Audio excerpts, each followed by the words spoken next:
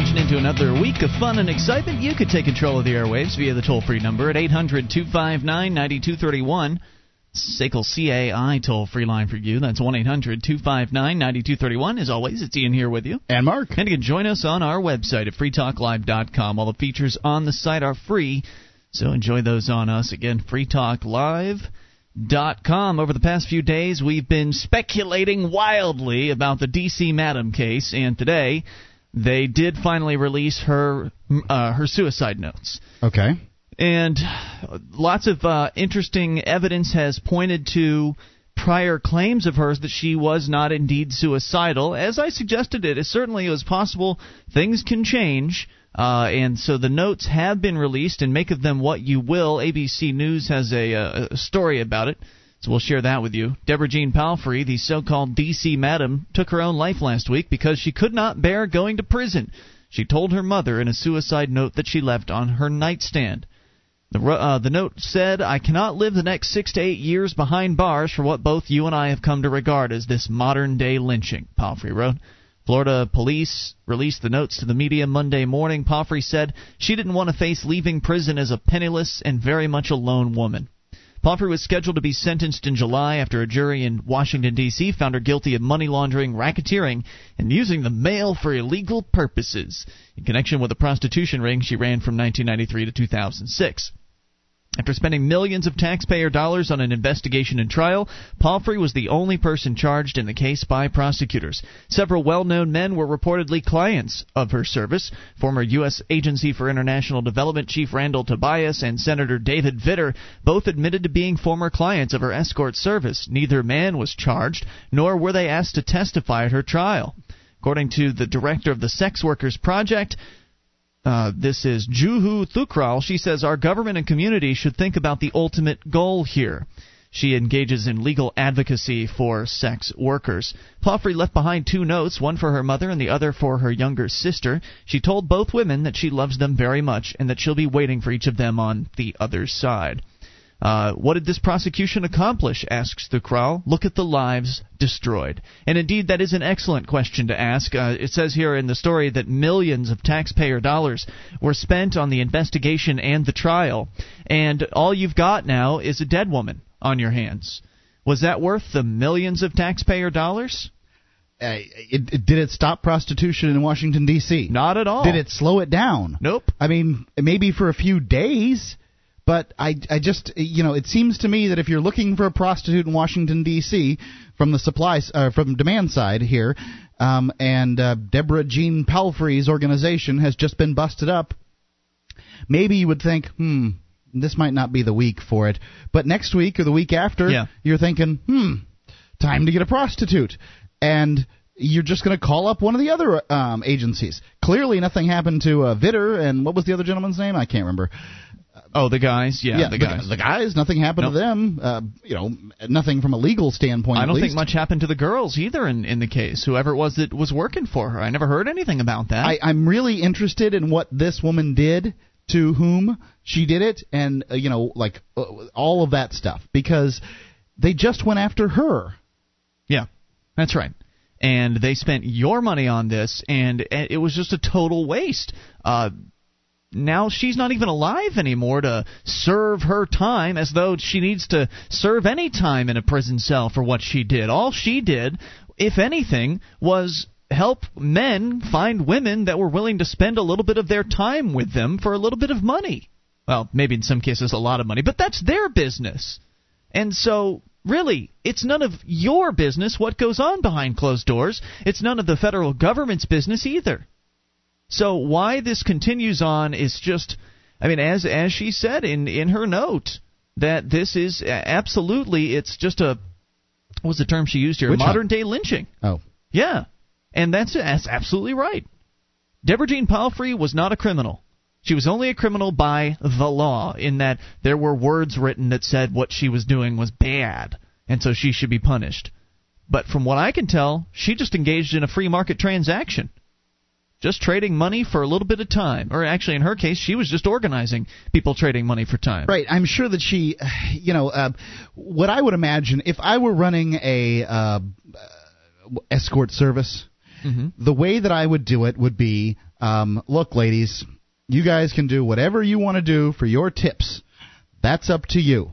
What I do, just don't tell me about it. I set up escorts, dates for you and your clients. Guys that want dates, I've got girls that are willing to date for money. That's what I do. If you do something beyond that and you get paid for it, that's your business. And that was her viewpoint. That was what she told her ladies. Can you imagine? I can't imagine anybody would set up a business otherwise. Now, maybe you would take somebody in the back office and say, look, you're not doing things that clients wish to have done, and I'm in the business of making clients happy. Yeah. Okay? So I'm going to take you off the rolls unless you're willing to make clients happy. You know, I can see like some back office conversation like this, but you know, I would say that mostly, you know, it's this sort of gray market prostitution thing, and it's done everywhere. All you have to do is look in the phone books. Sure is right, and so this was completely unnecessary and such a tragic story, and so sad that it had to end this way. But either way, it would have been a sad ending. Whether she'd spent 6 to 8 years in prison or she took her own life, either way it would have been, maybe close to equally as tragic. They're both awful ends for Ms. Palfrey, and now she's gone from this earth, so how unfortunate. Let's go to your phone calls unscreened to the amp line. Who's this? You're on Free Talk Live. Ziggy in the UK. What's on your mind? Okay. First of all, I have to say about this prostitution case in D.C., I wonder, did she cross anyone in Congress? It's a good question. Or she might have crossed, she could have crossed a prosecutor, or she could have crossed anybody. Who knows? Anyways, I was ringing up to tell you today, one of the results from last week's elections here is that the far-right BNP party have won a seat on the London Assembly. Okay. And I'm starting to question democracy itself because, you know, people are protesting, obviously, and they're using their protest vote to vote for, you know, the far right. And before they know it, the far right, you know, get a foothold in democracy.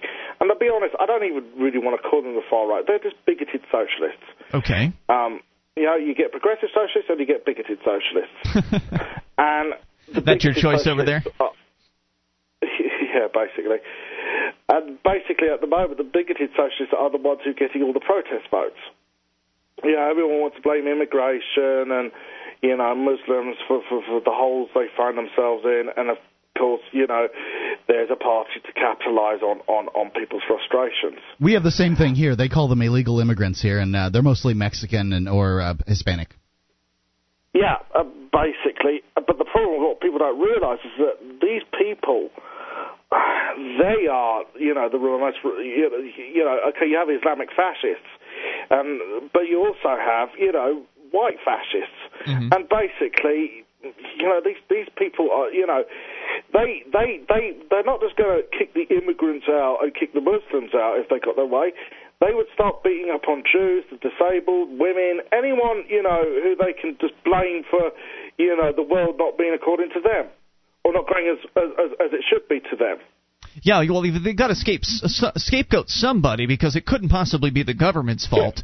Yeah. It has to be the immigrants or the Muslims. I always think that poem by Pastor Martin Niemöller. You know, first they came for the Jews. I was not Jewish, so I did not say anything. I think you read it out the other day. Yeah, that's what's happening over here. You know, first they came for the drug users, then they came for the immigrants. Now they're coming for the religious sects. It's happening. It is happening, and it's so sad to see most America just asleep at the wheel as their freedoms continue to be flushed down the drain. I absolutely would tell you, Ziggy, to continue to question democracy, because it's a crappy deal. Two wolves and a sheep deciding on dinner. Thank you for the call tonight, sir. 800-259-9231. You can take control of the airwaves. You know, when politicians are crowing about how great democracy is, it can't be good for the rest of us, right? That should tell you something. The lips are moving. Yeah. 1-800-259-9231. That's the SACL CAI toll-free line. This is your show. It's Free Talk Live. You bring up whatever you want.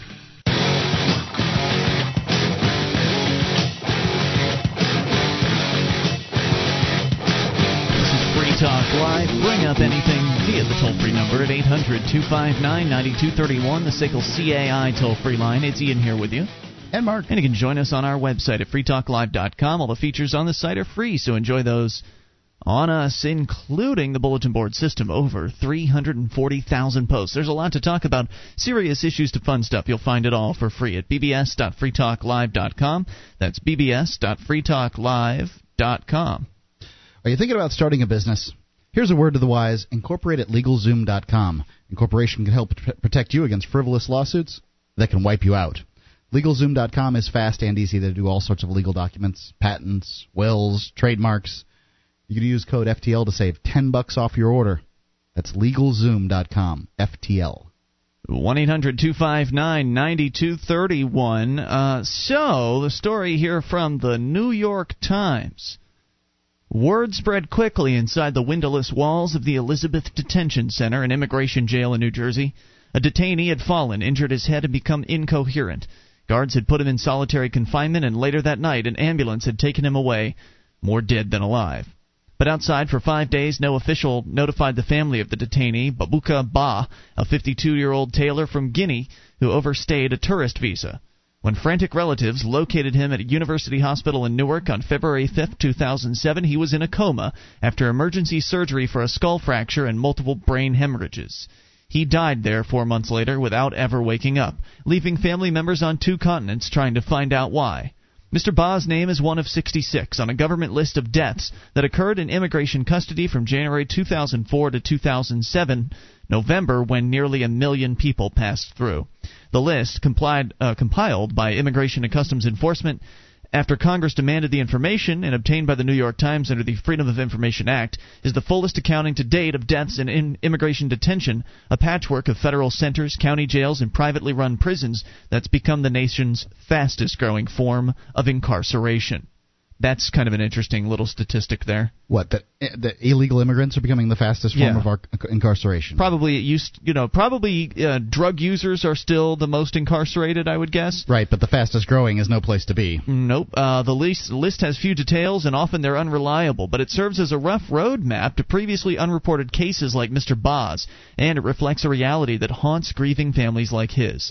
The difficulty of getting information about the fate of people taken into immigration custody, even when they die. Mr. Ba's relatives never saw the internal records labeled proprietary information not for distribution by the Corrections Corporation of America, which runs the New Jersey Detention Center for the federal government. The documents stock market CCS, I believe. The documents detail how he was treated by guards and government employees, shackled and pinned to the floor of the medical unit as he moaned and vomited, then left in a disciplinary cell for more than 13 hours, despite repeat notations that he was unresponsive and intermittently foaming at the mouth. Mr. Ba had lived in New York for a decade, surrounded by a large circle of friends and relatives. The extravagant gowns he sewed to support his wife and children in West Africa were on a display in a Manhattan boutique. But he died in a sequestered system where questions about what had happened to him, or even to his whereabouts, were met with silence. As the country debates stricter enforcement of immigration laws, thousands of people who are not American citizens are being locked up for days, months, or years, while the government decides whether to deport them. Some have no valid visa, some are legal residents, but have past criminal convictions, others are seeking asylum from persecution. Death is a reality in any jail, and the medical neglect of inmates is a perennial issue. But far more than the criminal justice system, immigration detainees and their families lack basic ways to get answers when things go wrong. It's basically you're just cut off. If you go into this immigration system, good luck anybody being able to get a hold of you or to find out what's going on with you. No government body is required to keep track of deaths and publicly report them. No independent inquiry is mandated. And often relatives who try to investigate the treatment of those who died say they're stymied by fear of immigration authorities, lack of access to lawyers, or sheer distance. Federal officials say deaths are reviewed internally by the Immigration and Customs Enforcement, which reports them to its Inspector General and decides which ones warrant investigation. Officials say they notify the detainee's next of kin or consulate and report the deaths to local medical authorities, who may conduct autopsies. In Mr. Ba's case, a review before his death found no evidence of foul play, an immigration spokesbureaucrat said, though after later inquiries from the Times he said a full review of the death was underway. But critics, including many in Congress, say this piecemeal process leaves too much to the agency's discretion, allowing some deaths to be swept under the rug while potential witnesses are transferred or deported. They say it also obscures underlying complaints about medical care, abusive conditions, or inadequate suicide prevention. In January, the House passed a bill that would require states to receive certain federal money to report the deaths in custody to their attorneys general, but the bill is stalled in the Senate and doesn't cover federal facilities. The only tangible result of congressional concern has been the list of 66 deaths, which names Mr. Ba and many other detainees for the very first time, but raises as many questions as it answers. For Mr. Ba's survivors, the mystery of his death is hard to bear. In Guinea, his first wife, Delanda, wept as she spoke about the contradictory accounts that had reached her and her 2 teenage sons through other detainees, including some who speculated that Mr. Ba had been beaten. In New York, a cousin who's an American citizen, Kaditauba, said she was unable to bring a lawsuit in part because other relatives were afraid of antagonizing the authorities. She said they don't want to push the case, or maybe they'll be sent home. This guy was killed, and we don't know what happened. So you've got a family here that really would like to know what happened to their loved one, a 52-year-old man who was a tailor, certainly no violent criminal. He overstayed a visa, and they put him in a detention center to where he was not able to really contact the outside world. Then he dies. They transfer him to a hospital. The family barely even knows about it. And now they would like to get answers, but they're so scared. Frightened of the power of the immigration authorities that if they push a little too hard with an investigation, that the hammer of the state might come down upon them. And it might just. Certainly. What's to prevent it from? I mean, if they come and they round you up in the middle of the night and accuse you of being an immigration detainee, what can you do? What if they revoke your visa just like that, and which they can do? It's probably within their purview. And then at that point, once it's revoked, you've overstayed it. Additionally, the list of... Do you think a government agency doesn't even regularly go after people that bother them? That are politically unfavorable to them? Sure. When your name shows up on their radar, they're going to start checking on you. The list of deaths where Mr. Ba's name surfaced is often cryptic. So of those 66, along with 13 deaths cited as suicides and 14 as the result of cardiac ailments, it offers such causes as undetermined and unwitnessed arrest epilepsy. No one's nationality is given, some places of detention are omitted, and some names and birth dates seem garbled. As a result, many families couldn't even be tracked down to write the article here. But when they could be, they posed more disturbing questions. In California, relatives of Walter Rodrigo Castro, who's 28, said they were rebuffed when they tried to find out why his calls had stopped coming from the Kern County Jail in Bakersfield in 2006. Then, in June of 2006, his wife went to his scheduled hearing in San Francisco's immigration court and learned that he'd been dead for many weeks. His body unclaimed by the county morgue. How awful. The coroner found that Mr. Rodriguez Castro, a mover from El Salvador in the country illegally, had died of undiagnosed meningitis and HIV after days complaining of a fever, stiff neck, and vomiting. The cause of death on the government's list? Unresponsive. More on the way. Medicine in prison isn't exactly the highest form of medicine. 800-259-9231 about the people who are just dying that nobody even knows about. What happens if they disappear you next? It's time to pick a candidate, a serious candidate for president, and start moving forward. That candidate is George Phillies. This is George Phillies, Libertarian for President. I approved of this message. Paid for by Phillies 2008.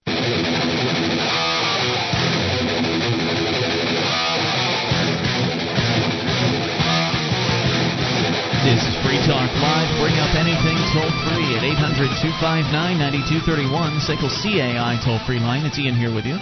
And Mark. You can join us on our website at freetalklive.com. All the features on the site are free, so enjoy those on us. They include live streams. We've got a broadband version of the show and a dial-up version. Both are free for you. Just go to freetalklive.com and enjoy those on us. That's freetalklive.com. President Hillary Clinton, Barack Obama, John McCain, the North American Union, a national ID card, or unconstitutional gun and drug laws. What's your trigger point? If it happens, what will you do? The Free State Project knows that one size does not fit all. Participants choose what event will trigger their move to New Hampshire and join the fight for freedom. Check it out at freestateproject.org. That's freestateproject.org.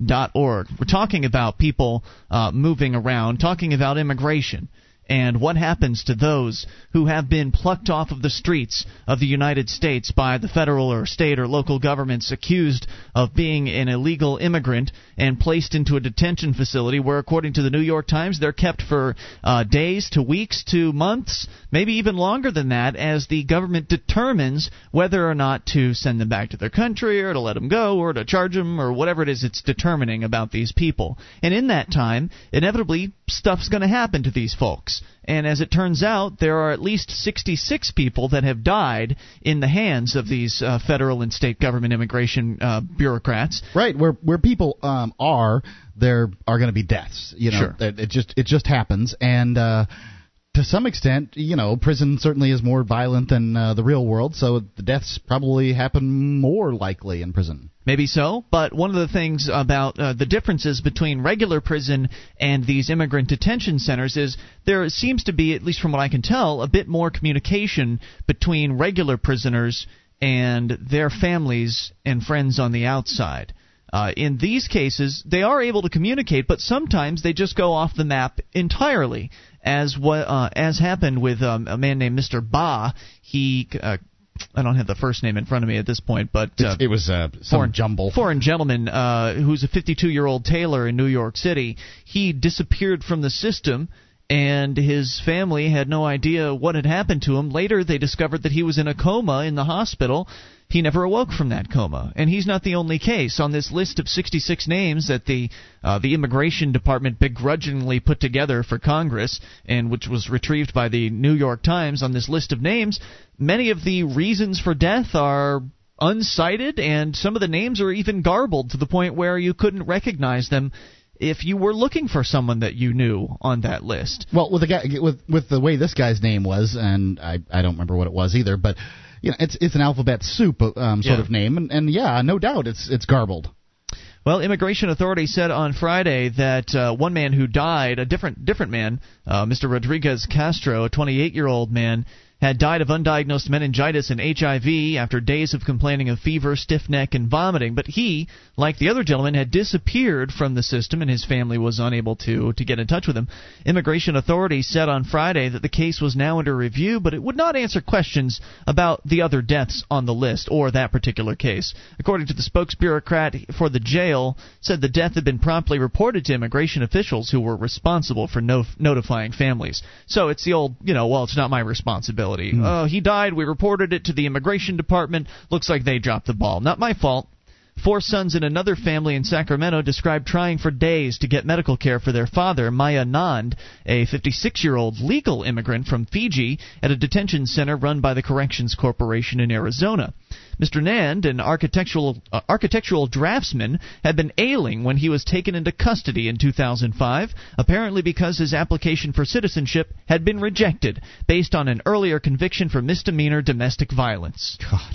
In collect calls, his son said he told them that despite his chest pains and breathing problems, doctors at the detention center didn't take his condition seriously. Now, doctors at a detention center like this, I'm sure there are some good ones. I'm sure there are some good guys out there. But the fact is, as good as they are, they just don't have the same incentives that a regular doctor has. They are not punished if somebody loses their life. They're not punished if a sickness spreads. They're pretty cozy in their bureaucratic position. Right, and this is one of those positions, one of the few out there where a doctor in a prison is paid less than a doctor on the streets. In most bureaucratic positions, a person who occupies that position is paid more than their market counterpart. Yeah, than the market counterpart. But in this case, at least this is what I heard in prison, right? Mm-hmm. That the doctor is paid less because, well, I don't know, they just don't care that much, I guess. I would say that the doctors probably aren't as good. According to the Corrections Corporation, they said that the man had been seen and treated multiple times. But a letter to the family from an immigration official said his treatment was for a respiratory infection. The letter said that Mr. Nand was taken to an emergency room where congestive heart failure was diagnosed and that he had suffered an apparent heart attack while at the hospital. So, respiratory infection or a heart attack. And what treatment, what constitutes treatment in these places isn't always the highest at the highest levels. I mean, so often you walk in, they give you a bottle of cough syrup or some antiseptic and go on. Now, the gentleman that we talked about earlier, here's his first name, Babuka Ba, had more going for him than many of the detainees. He had a lawyer and many friends and relatives in the United States. I mean, he'd been there for 10 years up until they he missed a date on one of his visas, right? So he'd been in the States for a long time and had a nice circle of acquaintances and friends. And his detention center in New Jersey was one of the few frequented by immigrant advocates. But still, 3 days after he suffered a head injury in detention last year, no one in his New York circle knew that he was lying comatose in a Newark hospital where he'd already been identified as a possible organ donor. So it's not that they didn't know who he was. They knew who he was, and they knew he was even connected to some people, but they didn't bother to tell anybody. Thank you for the referral, said an organ-sharing network on February of 2007. According to hospital records, this patient is a potential candidate for organ donation once brain death criteria is met. 4 days after the fall, tipped off by a detainee who called Mr. Ba's roommate in Brooklyn, relatives rushed to the detention center to ask the Corrections Corporation's employees where he was. They wouldn't give us any information, according to an American citizen who teaches physics at a community college and is married to his cousin. On the fifth day, they said, a detention official called them with the name of the hospital. Then, there they found Mr. Ba on life support, still in custody, with a detention guard around the clock. There was one guard who knew Babukar. He told me on the down low, this guy, you have to fight for him. This guy was neglected. So one of the guards on the inside, that's what he told one of the family members when they finally found their loved one, was that, hey, you should know something's going on with this guy. But what can you do? As we said earlier, the family members are frightened to death of doing anything at all in regards to getting justice for Many this. of them are immigrants themselves, and they're concerned that their immigration status is going to be messed with. At that point, what do you do? The guy's dead. Within the week, word of the case reached a reporter at the Times through an immigration lawyer who'd received separate calls from two detainees. They were upset about a badly injured man left in an isolation cell and later found near death. But advocacy groups said they were unaware of the case. Spokesman for ICE said that without the man's full name and 8-digit alien registration number, I didn't even know they had that, he could not check the information. For those who knew Mr. Ba, it was hard to understand how such a man could lie dying without explanation. According to a friend, a fellow tailor, he said everybody liked Babukar. He was a very, very good man. For 6 years, he'd worked for a clothing store in the West Village, sewing dresses that sold for up to $2,000. He spent Sundays in the Bronx townhouse, and his cousin said inherited from the family's first American citizen. In Africa, Mr. Ba's earnings not only supported his first wife, sons, and ailing mother, but in Guinean tradition allowed him to wed a second wife long distance. It was his longing to see them at all again after 8 years that landed him in detention. When he returned from a 3-month visit to Guinea in May 2006, immigration authorities at Kennedy Airport told him his green card application had been denied while he was away, automatically revoking his permission to re-enter the United States. An immigration lawyer hired by his friends was unable to reopen the application while Mr. Ba waited for 9 months in detention. He was just trying to come back to the country that he knew as his home for years of his life, and he was taken into detention where he died 9 months later, and they didn't bother telling anyone. Is this the America you want to live in? Free Talk Live. This is Free Talk Live. It's your show, and you can take control of the airwaves via the toll-free number at 800-259-9231, the SACL CAI toll-free line. It is Ian here with you. And Mark. And you can join us on our website at freetalklive.com. All the features on the site are completely free, so enjoy those on us. Again, freetalklive.com. If you enjoy the show, want to help support Free Talk Live, shop with us at the store. Just go to store.freetalklive.com. Order great Free Talk Live branded merchandise.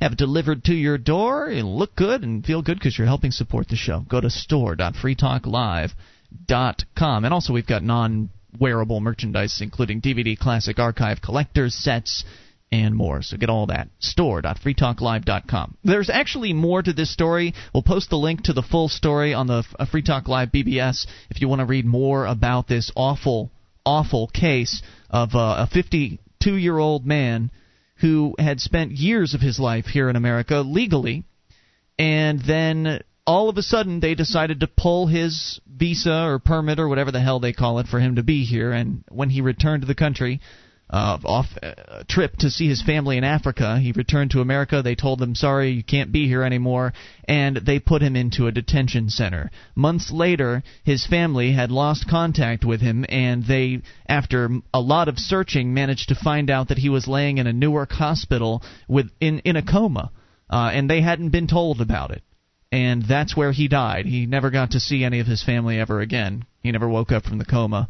And it's just yet another tragic story, one that happens to be told because Congress happened to order like a list of people that have died in the custody of the ICE guys, the Immigrations and Customs Enforcement, which wasn't really a very detailed list and kind of a almost next to useless list for some of the names on it. But this was one of the men on that list, and who knows what the stories of all of the other 65 are. But the purpose in bringing this up is to, number one, give you some idea of just how inhumane this whole immigration system is that is in existence in this country, but also to bring up the point that one of the reasons why it's so bad, beyond the fact that government doesn't have an incentive to care about people in general, but they have even less of incentive to care about immigrants. Because if it was you, Mark, that went into a prison cell, well, you're an American citizen, and so therefore you have access to more than most of these. I'm more of a human being than they are. Well, according to the system, that pretty much is the way it works. I don't agree with it. I think everybody's a human being. They should be treated equally, and people should be able to cross borders freely, and that's a whole other issue. But,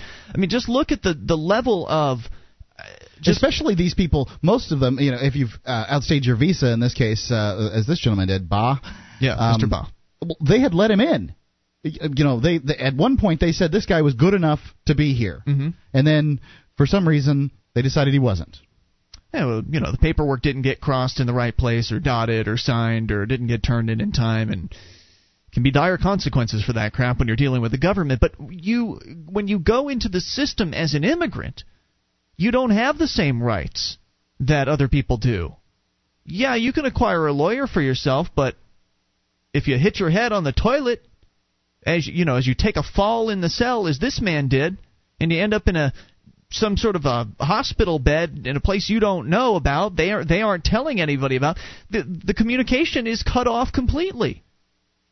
And we've heard so many terrible stories of immigrants having their homes broken into by ICE people, jackbooted ICE thugs, kicking in doors, dressed all in black, taking people away from their families, separating husbands and wives from their children, taking the children and putting them into foster homes as their parents get shoveled off to some detention center. And if they haven't had the luxury of living here for a decade, as this man had, then they don't know anybody here, most likely, or very, very few people. They don't have the networking experience that somebody who's lived here has had, so they may not easily be able to acquire a lawyer. They may not be anybody on the outside working on their behalf. So they would just perish in this government detention center unless the government decided to ship them off to some other country and they were somehow treated better there.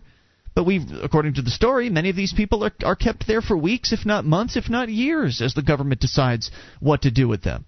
And their options are very, very limited, more so than anybody who's in a normal jail in this country. And it just goes to show that the further the degree of separation from the government, the more inhumane it becomes. So you can see it on a local, federal, and state level.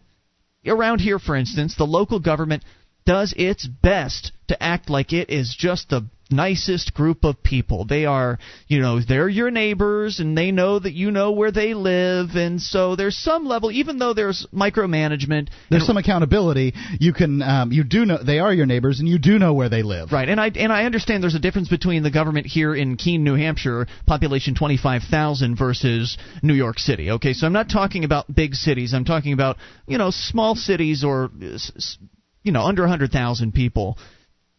Those people know they're more accountable to you because you're closer to them. I'm not advocating for local government. It doesn't make it good. I'm not saying it's good. I think local government is better. I'm just making an observation. So at the state level, especially in bigger states where you've got to drive a whole big distance to get to where their government stuff goes on, they're more disconnected. The representatives are less likely to return your phone call. The senators probably not going to return your phone call ever. And they're just even more disconnected from you, and they're more politically connected. So they're moving more money around. There's more money being moved around at the state level than the local level. So the political power seekers are more interested in a state level position. Similar, federal government moving billions more than state governments around. So the biggest power mongers are attracted to the federal level positions, and they're even more further removed from you. You're in Hawaii, they're in D.C. You're in Oregon or Montana, they're in D.C. They have nothing to do with you. The decisions made there don't have anything to do with your lives. And, of course, it'd be worse if it was the UN or the North American Union or whatever's proposed for the future of centralization of government. So you've got that very obvious disparity between local, state, and federal governments. So combine that now with the jail situation. You're in a local jail, well, you're probably a little bit more accessible than someone in a state prison. Again, the guards live in your community. State level jail, prison, well, you're going to be a little bit more caught off, but you're still at least a member. You're still a citizen. You've got a history. You've got a past. You've got friends on the outside that can help you out. Federal level, that varies. There's different levels of federal prison out there, but then you can just set all that aside because the immigrants, they don't have any of it.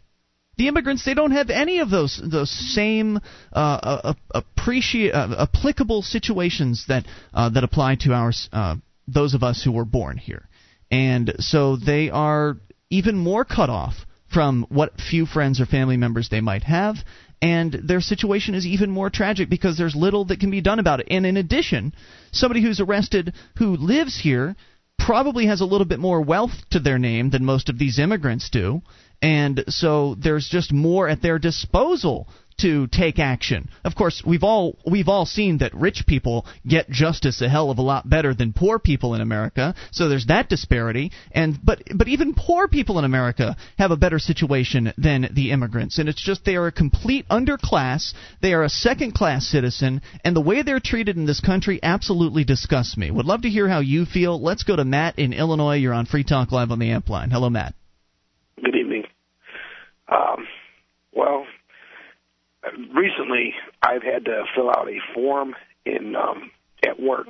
It's called, I think, the I-9 or something like that. It was some kind of federal form. Mm-hmm. When I was given notice, I went into the human resources. I asked them what it was all about, basically saying, what does Big Brother want me to do now?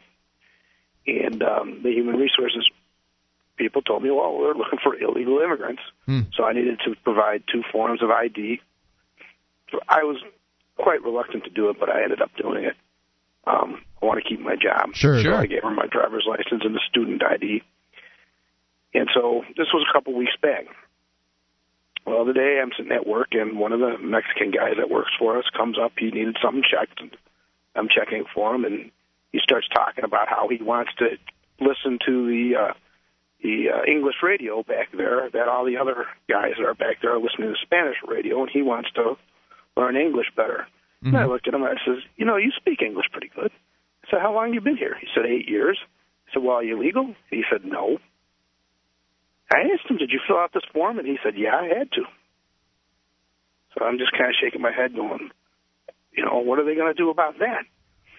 And he was talking about my next supervisor, Jim, saying that they were going to try to do something for him. I don't know what.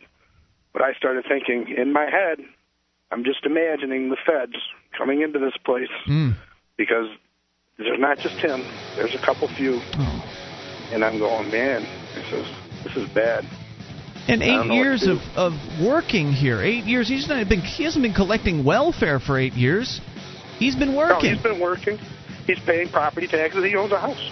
He's wow. better off than I am. Incredible. He owns a house. He has a wife. He has 2 kids. He has a baby on the way. And they could just ruin it all with one fell swoop of their evilness. It's like being a felon on the land. Hour 2's coming up. This is Free Talk Live. Thanks for the call, dude. With your help, we can spread the message of liberty around the world. Consider becoming a Free Talk Live amplifier for just $3 a month now at amp.freetalklive.com. If you can't afford it, keep enjoying us for free. If you can spare the $3, visit amp.freetalklive.com. This is Free Talk Live. You can bring up anything toll-free at 1-800-259-9231. That's the SACL CAI toll-free line. And we launch in hour 2. It's Ian here with you. And Mark. 800-259-9231. Join us on our website at freetalklive.com. All the features on the site are free, so enjoy those on us.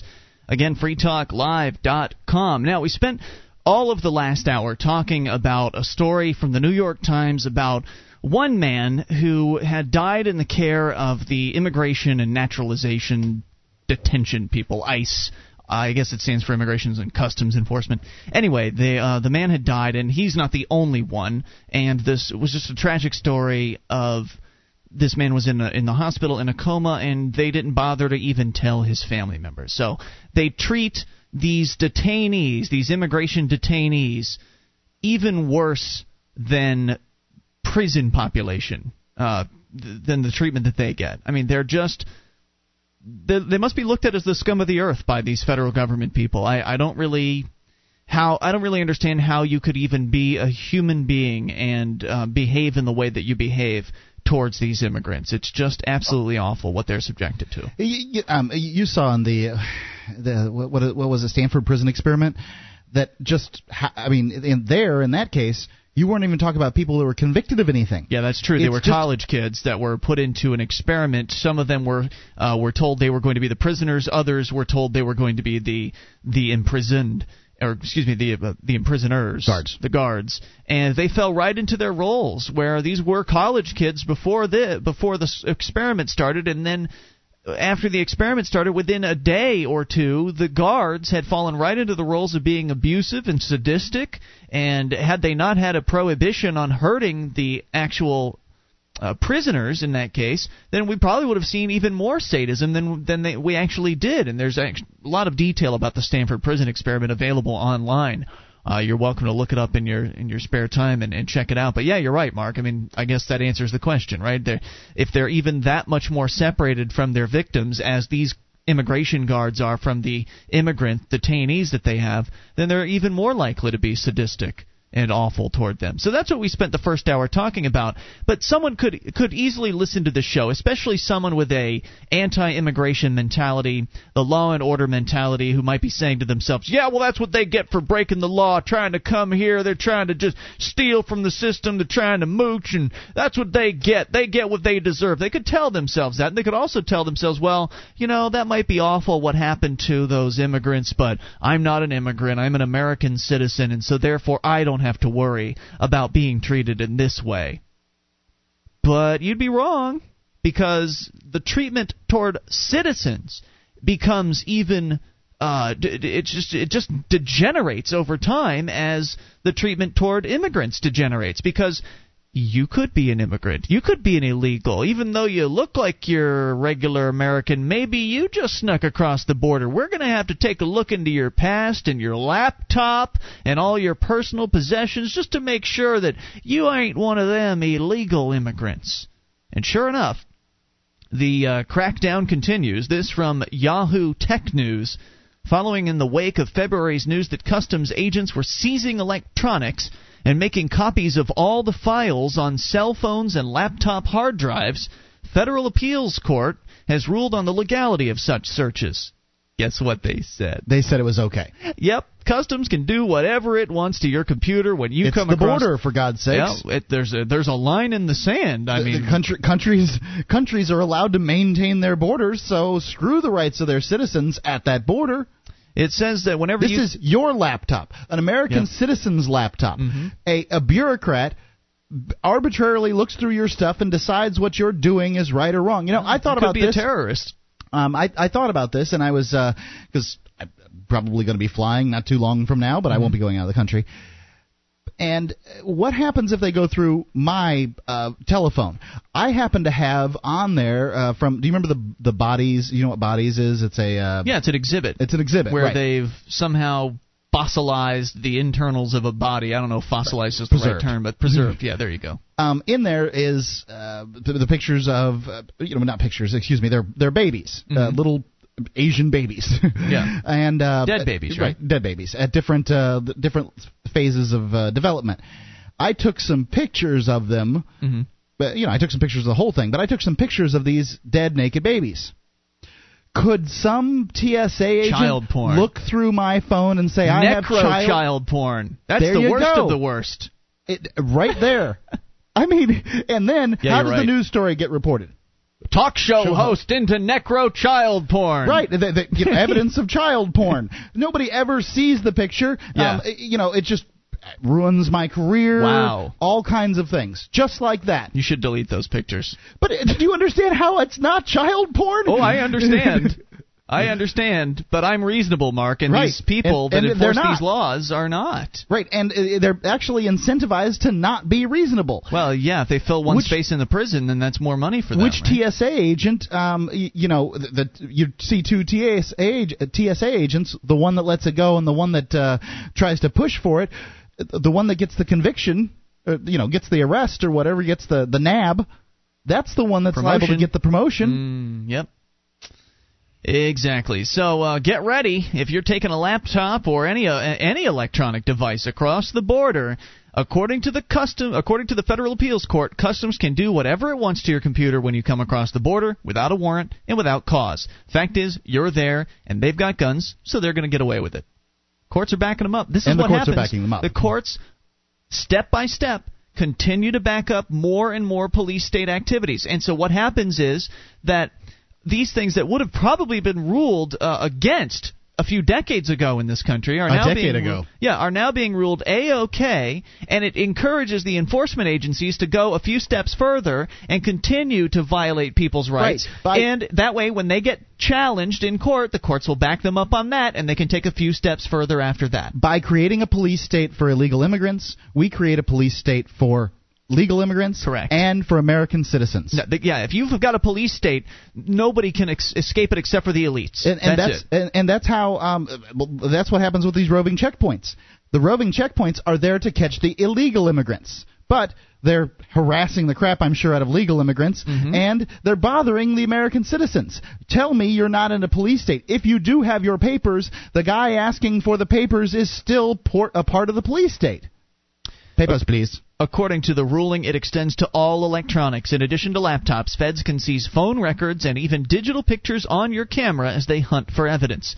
The ruling was evidence of what? The ruling was unanimous. No crime. Among the three appellate judges. So not even a dissenter on there. Be assured that the ruling has little to do with thwarting terrorism. The appeal was actually part of an ongoing trial of a man named Michael Arnold, who returned from the Philippines and had his laptop scoured by the feds. They found purported images of child pornography on the laptop and later arrested him. He must have been going to the Philippines to have sex with young boys. In his trial, the evidence was suppressed for probable cause issues, as the court said that Customs had no reasonable suspicion to search his laptop in the first place, and that ruling has now been overturned. As Wired magazine notes, the court didn't rule on whether you have to help the agents access your hard drive. If you use a password or encryption, the court was mum on whether you can be compelled to provide information on bypassing that security in order to access materials on the drive. Well, just wait. Since they haven't had that court decision yet, I bet you that one's in the future. Look, they're allowed to look through your laptop. Why in the world wouldn't they be allowed to demand your passwords? Maybe they could detain you or detain your laptop until you consent to the search. Right. Do you think you're just because you managed to wait them out 15 minutes that's going to stop the whole thing? Yeah. No. I mean, they have jails right there at the border to detain you. Hope you didn't need that laptop for anything, because you'd be lucky if they let you go and just keep the laptop. I don't see that they would. Yeah, you're probably right about that. Hold on just a second. Your laptop's chock full of real live child porn. Okay, let's say that's the case. They confiscate your laptop, but it's encrypted. Yeah. They confiscate your laptop. You know that they have, you want to get out of there. Code breaking stuff. They let you go. Are they going to be able to find you? They wouldn't be able to find me. You probably, says here, if you find yourself in such a situation and have anything on your computer that might be considered at all suspicious, you're probably wise to keep mum on providing login information. This is an issue that will undoubtedly keep developing, but anyone traveling overseas with sensitive information should, for now, consider storing it elsewhere or simply leaving it at home. 800-259-9231. Yeah, if you've got something sensitive, maybe you should just store it online and then download it from your destination, wherever it is you're going to. You don't even know if it is sensitive most of the time. Yeah, that's right. 800-259-9231. You can take control of the airwaves. This is Free Talk Live.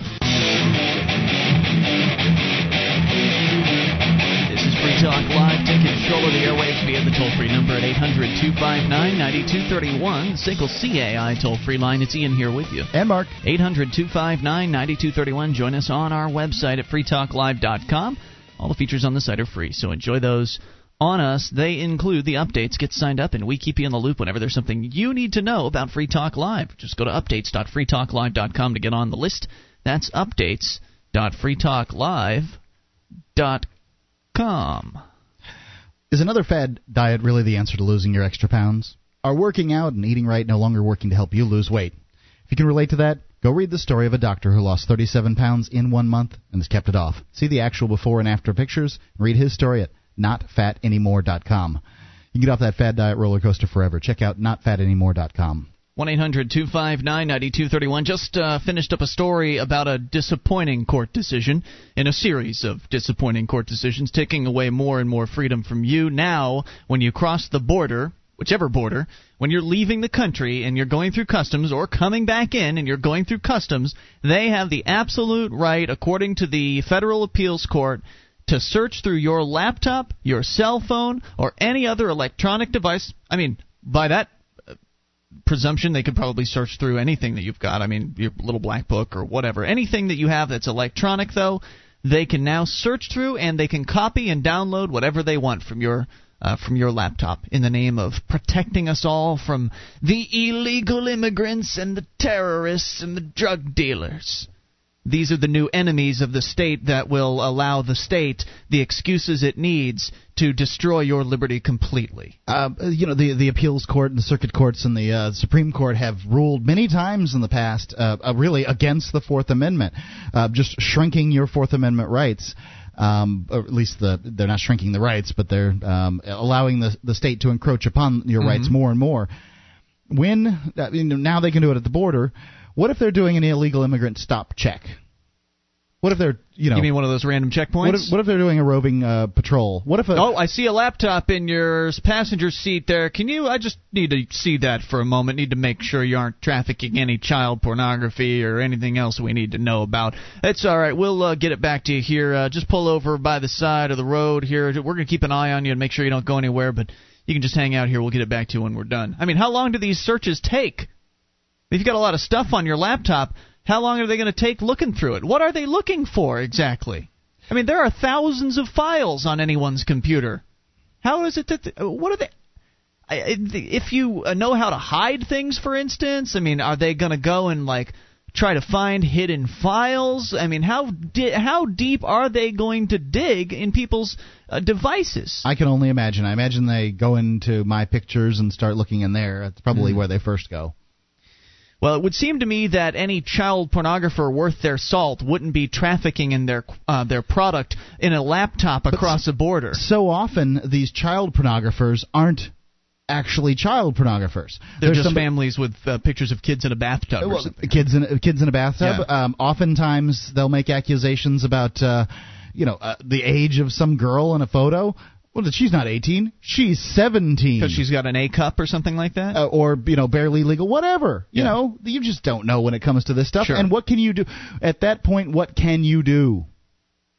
You've been accused. You're screwed. You're in jail. Nobody's paying the mortgage. Yeah. How many of your friends are going to stick around after you've been accused of trafficking in child pornography across the border? You're going to sure have a heck of a time explaining to everybody, look, I didn't have any of that stuff. Just barely legal, man, that's all. Well, this is where things are going. There is a bit of good news, though. We like to throw the good news out there when it is available, which isn't often. But according to the Drug War Chronicle, speaking of the Fourth Amendment, Mark, this is related. Police who entered an apartment after smelling marijuana being smoked there violated the Fourth Amendment's protections against unreasonable searches and seizures, or so says the Fourth U.S. Circuit Court of Appeals, as they held in a late January ruling. Evidence found during a subsequent search with a search warrant based on that illegal entry must also be thrown out, said the court. The decision came in U.S. versus Mowat, in which Blandensburg, Maryland police showed up at the door of Karim Mowat's 10th floor apartment to investigate a noise complaint. They smelled marijuana and demanded they be allowed to enter the apartment, but Mowat refused, repeatedly asking if they had a search warrant. Police then claimed they sure don't like that.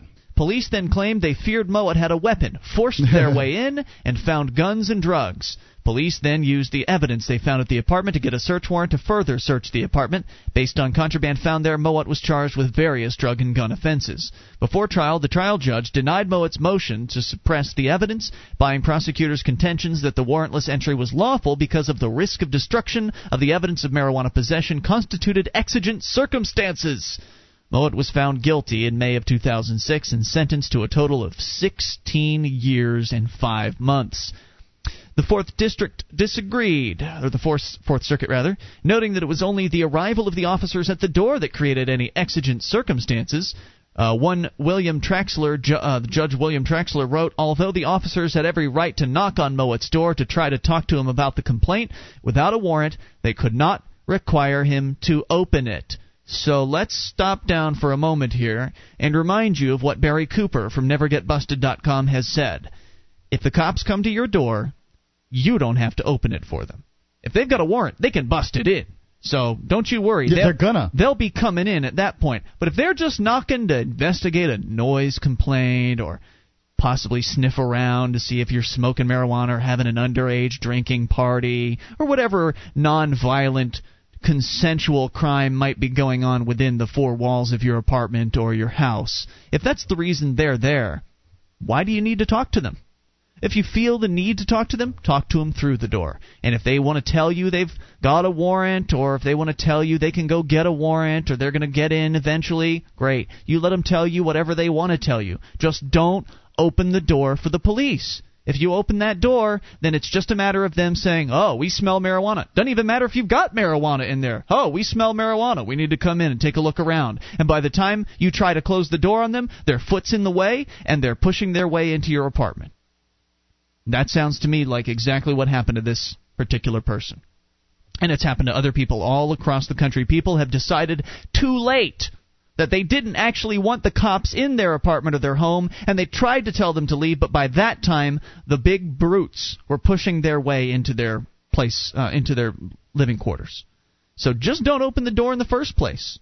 I don't care how nice the cops sound. They might tell you a good story through the door about how they're just there to talk to you. Great. Talk through the door. I can hear you just fine. Oh, what's that? Can't you hear me through the door? Here's my phone number. Or, you can call me through. Yeah. You can call me on my cell phone. Yeah, we'll talk on the phone. But I don't really even see a need to talk to them personally. Let me continue here. Traxler, the judge, wrote, by not doing so, said here, the officers needed only seek a warrant before confronting the apartment's occupants, but by not doing so, they set up the wholly foreseeable risk that the occupants, upon being notified of the officers' presence, would seek to destroy the evidence of their crimes.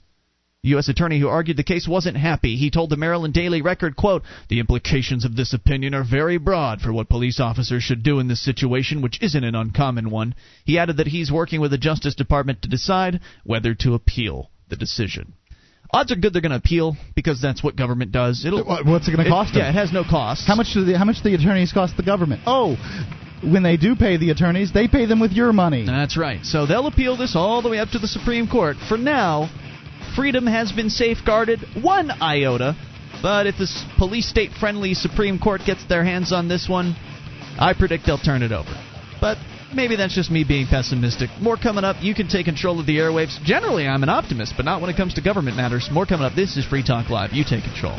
Our archives, website, and podcast will continue to stay free, but if you think other people deserve to hear this show, consider becoming a Free Talk Live amplifier for just $3 a month at amp.freetalklive.com. Help free some minds. Visit amp.freetalklive.com.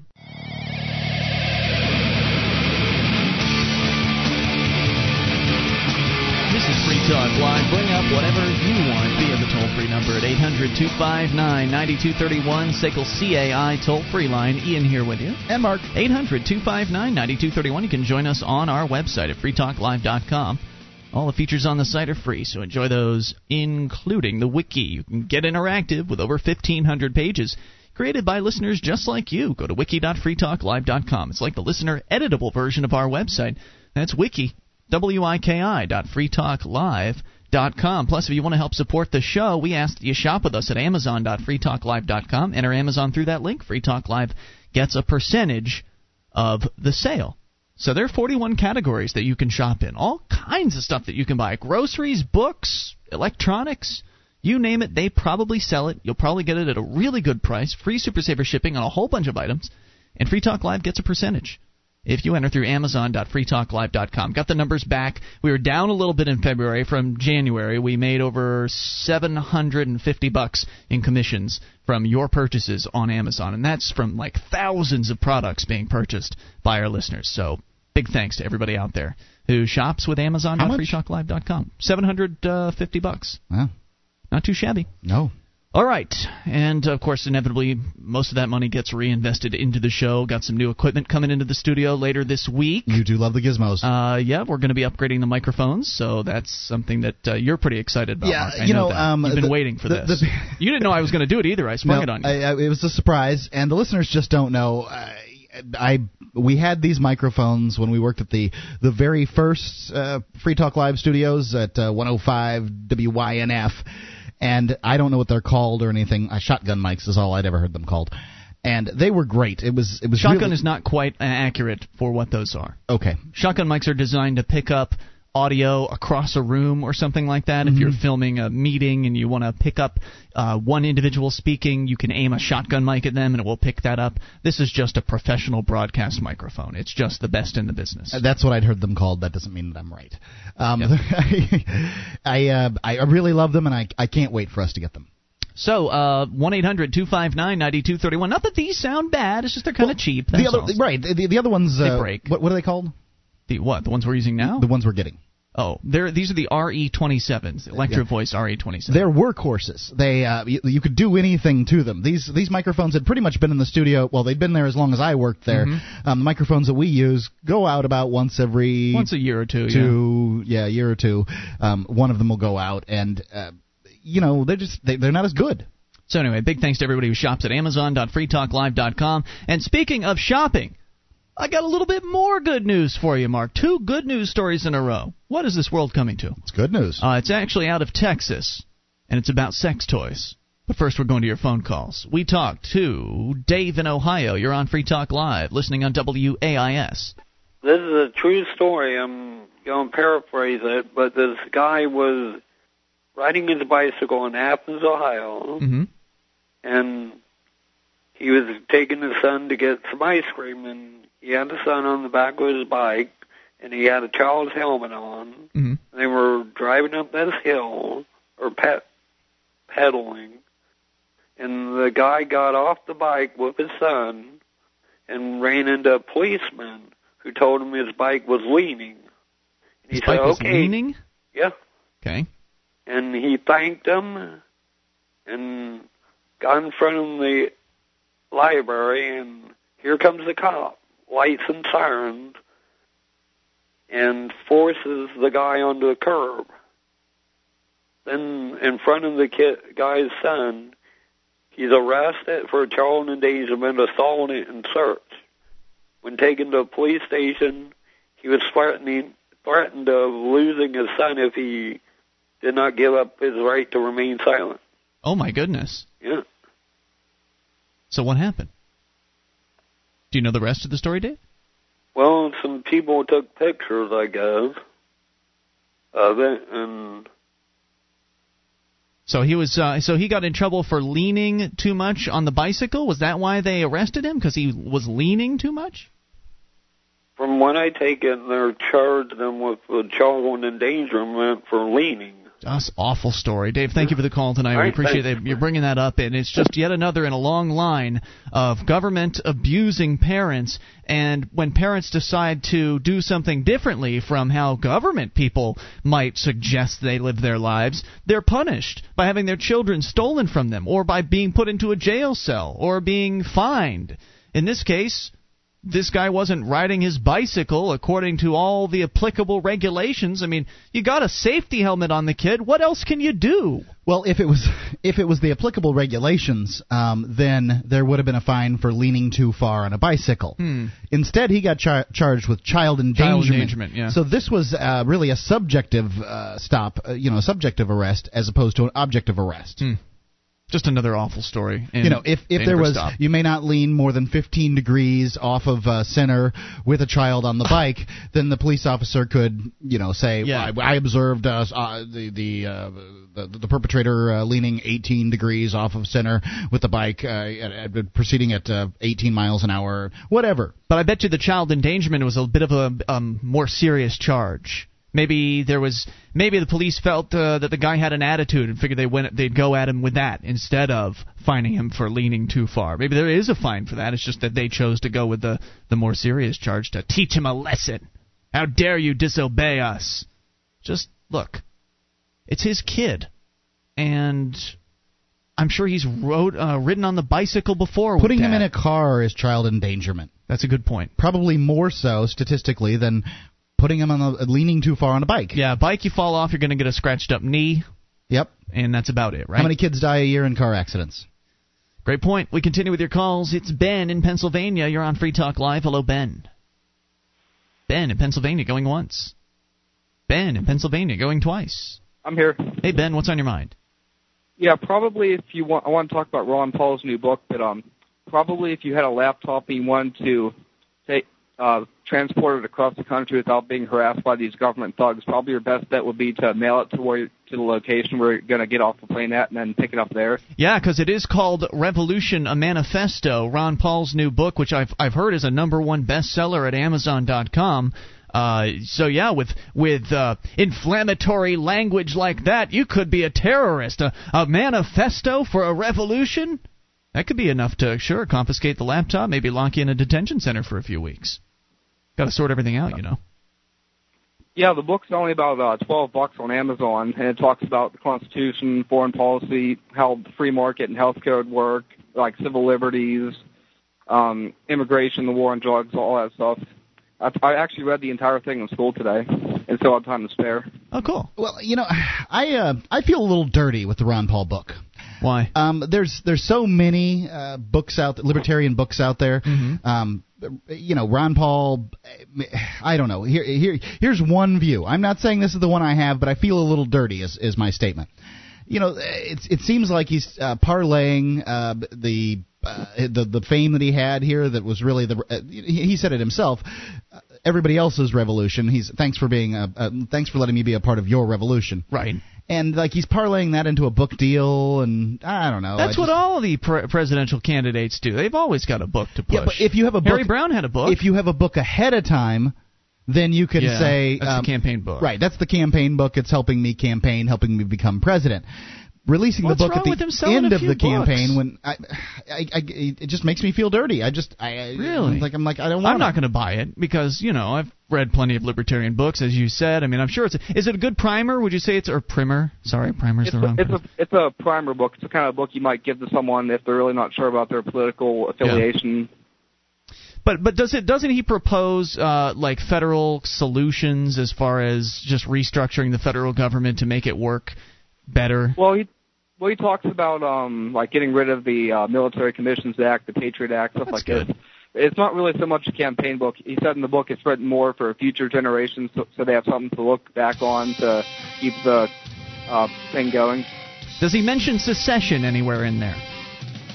He did talk about Abraham Lincoln and his war against the South, how it was unlawful. Interesting. Well, very good. Cool. And thank you for the review. We appreciate the call today. Thank you. 800-259-9231. Sex toys in Texas. Good news about them. More on the way. We'll tell you about it. Plus, take your calls about anything. This is your show. It's Free Talk Live.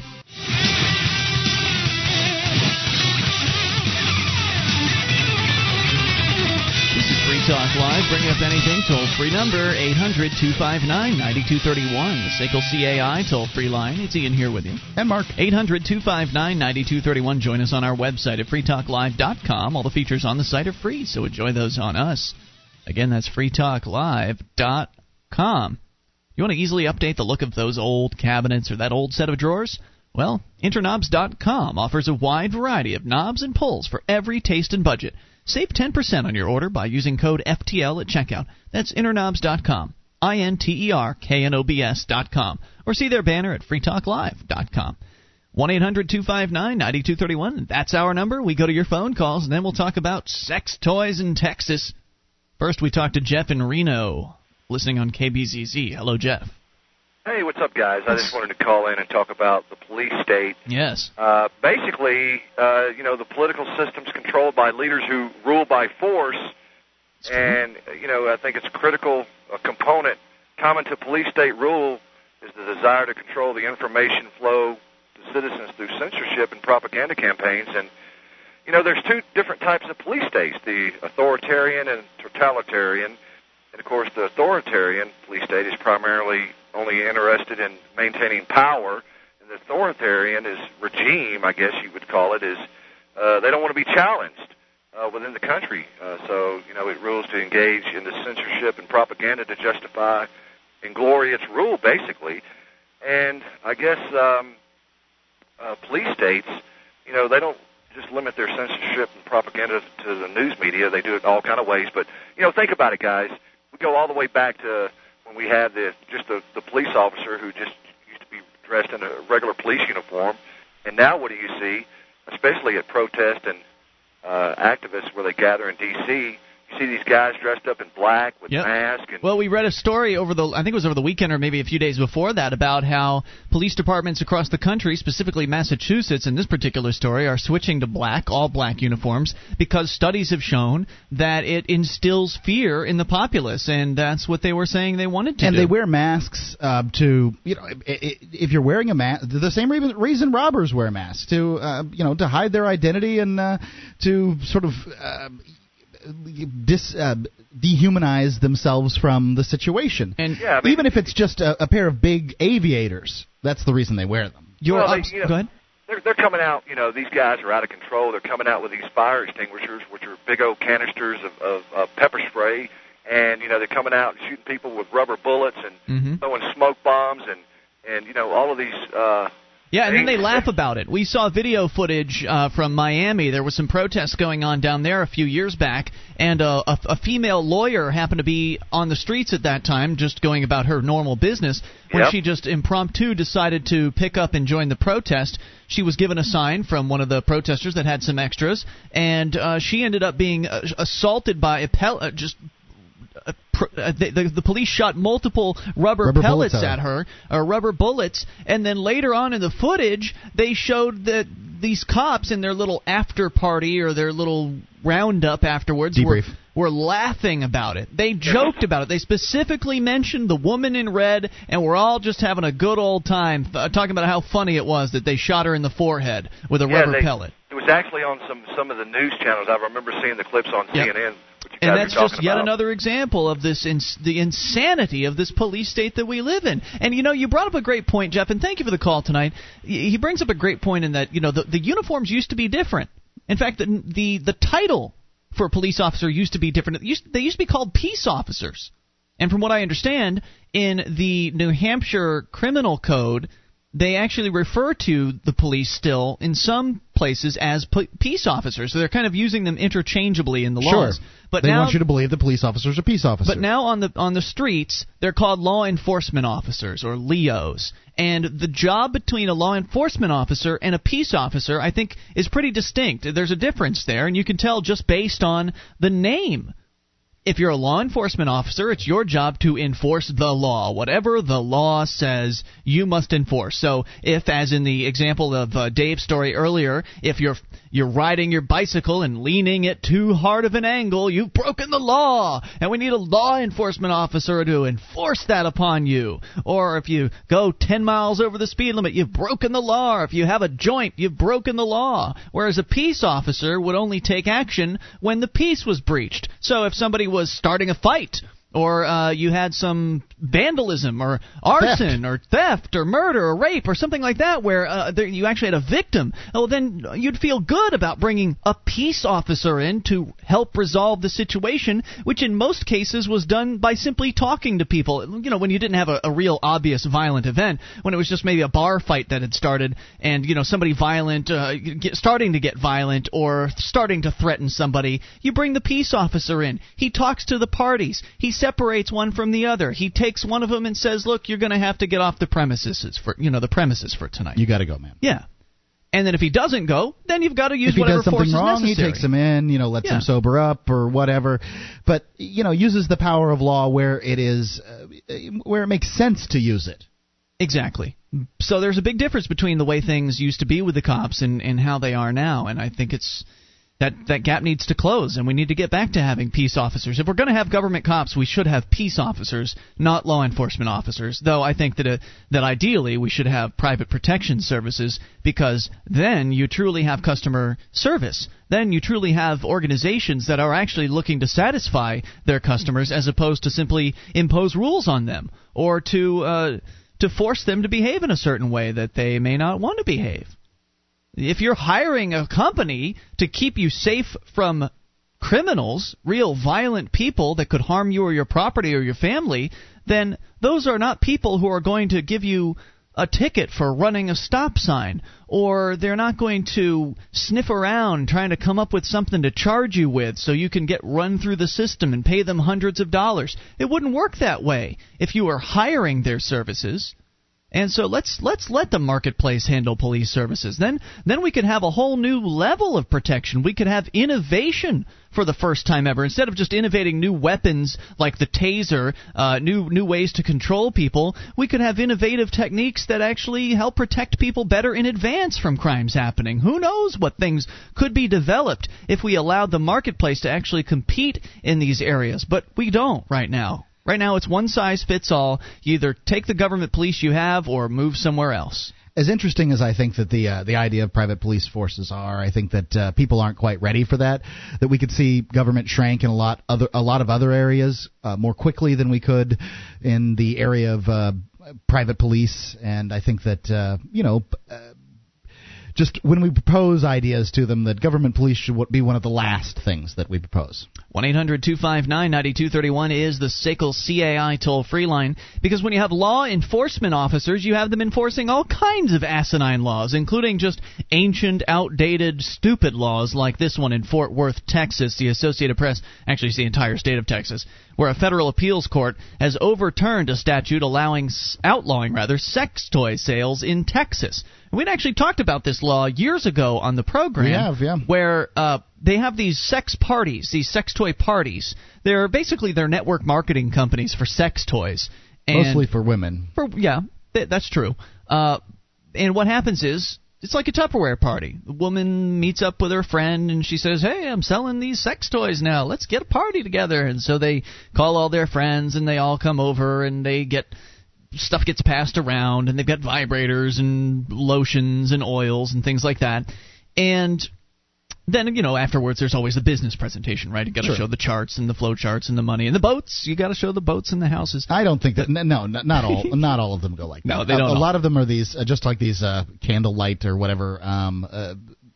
Parties where they don't necessarily try to get you on board to sell the stuff. Absolutely. Okay. They just want to sell their product. Well, anyway, so that's the way it works. And a few years back, there was a story about the cops busting one of these vendors, one of these dealers, these house-to-house dealers, and they caught her with some law, and it might have been this one, where you couldn't actually possess more than 6 sex toys. So because she had a trunk full of sex toys, because it's her business to go around people's houses and show them off, she got in trouble for having too many vibrators. And just the idea that something like that could happen. Unlawful possession of a dildo? Yeah, the idea that something like that could happen in America was pretty disgusting to me. But now there's a little bit of good news. And Texas, by the way, was one of the last states, all in the South, by the way, to retain such a ban. It's been overturned now. According to the 5th U.S. Circuit Court of Appeals, they ruled that Texas's law making it illegal to sell or promote obscene devices, punishable by as many as 2 years in jail, violated the right to privacy guaranteed by the 14th Amendment. Companies that own Dreamers and LaRouge Boutique, which sell the devices in its Austin stores, and the retail distributor Adam and Eve sued in federal court in Austin in 2004 of the constitutionality of the law. So here you are. 4 years later, they finally decided. They appealed after a federal judge dismissed the suit and said the Constitution didn't protect their right to publicly promote such devices. We'll continue this discussion here in moments in hour number 3, and we'll take your calls about whatever's on your mind. This is your show. It is Free Talk Live. One of the bonuses you'll get as a Free Talk Live amplifier is access to our classic archives. For just $3 a month, you can become an amplifier, and you'll help us get on more radio stations and MP3 players. Get the details at amp.freetalklive.com. That's amp.freetalklive.com.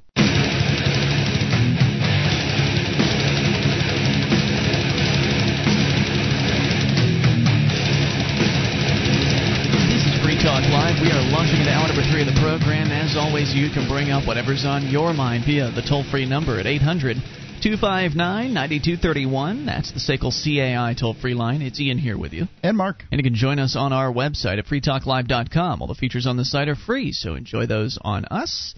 Again, freetalklive.com. Starting out the hour here, for those of you just tuning in, a little bit of good news in regards to sex toys.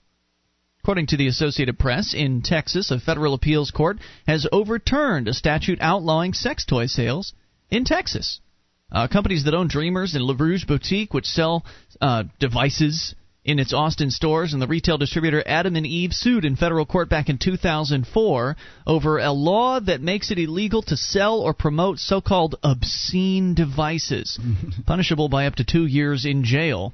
Boy, do they have nothing better to do. Yeah, it's in its decision Tuesday. People can't have any fun, Mark. See, it's not allowed. Fun in America? Please. No, you can't make yourself feel good with a toy. What, are we going to outlaw people's hands next? I mean, because they can use those to make themselves feel good. Sears catalog. Companies that, let's see here. In its decision, the appeals court cited Lawrence and Garner versus Texas, which is a Supreme Court 2003 decision that struck down bans on consensual sex between same-sex couples.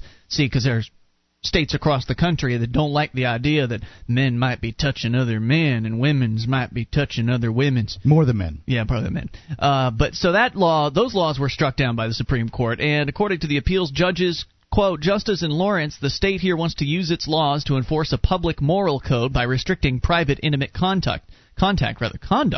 The case is not about public sex, and it's not about controlling commerce in sex. It's about controlling what people do in the privacy of their own homes because the state is morally opposed to a certain type of consensual private intimate conduct. This is an insufficient justification after the Lawrence decision. The Texas Attorney General's office, which represented the Travis County District Attorney, has not decided whether to appeal. According to the president of Adam and Eve Incorporated, he said the Fifth Circuit Court's decision was a big step forward. He said his business plans to expand to sell in stores and at home parties, something company consultants have been fearful of doing because of the Texas law.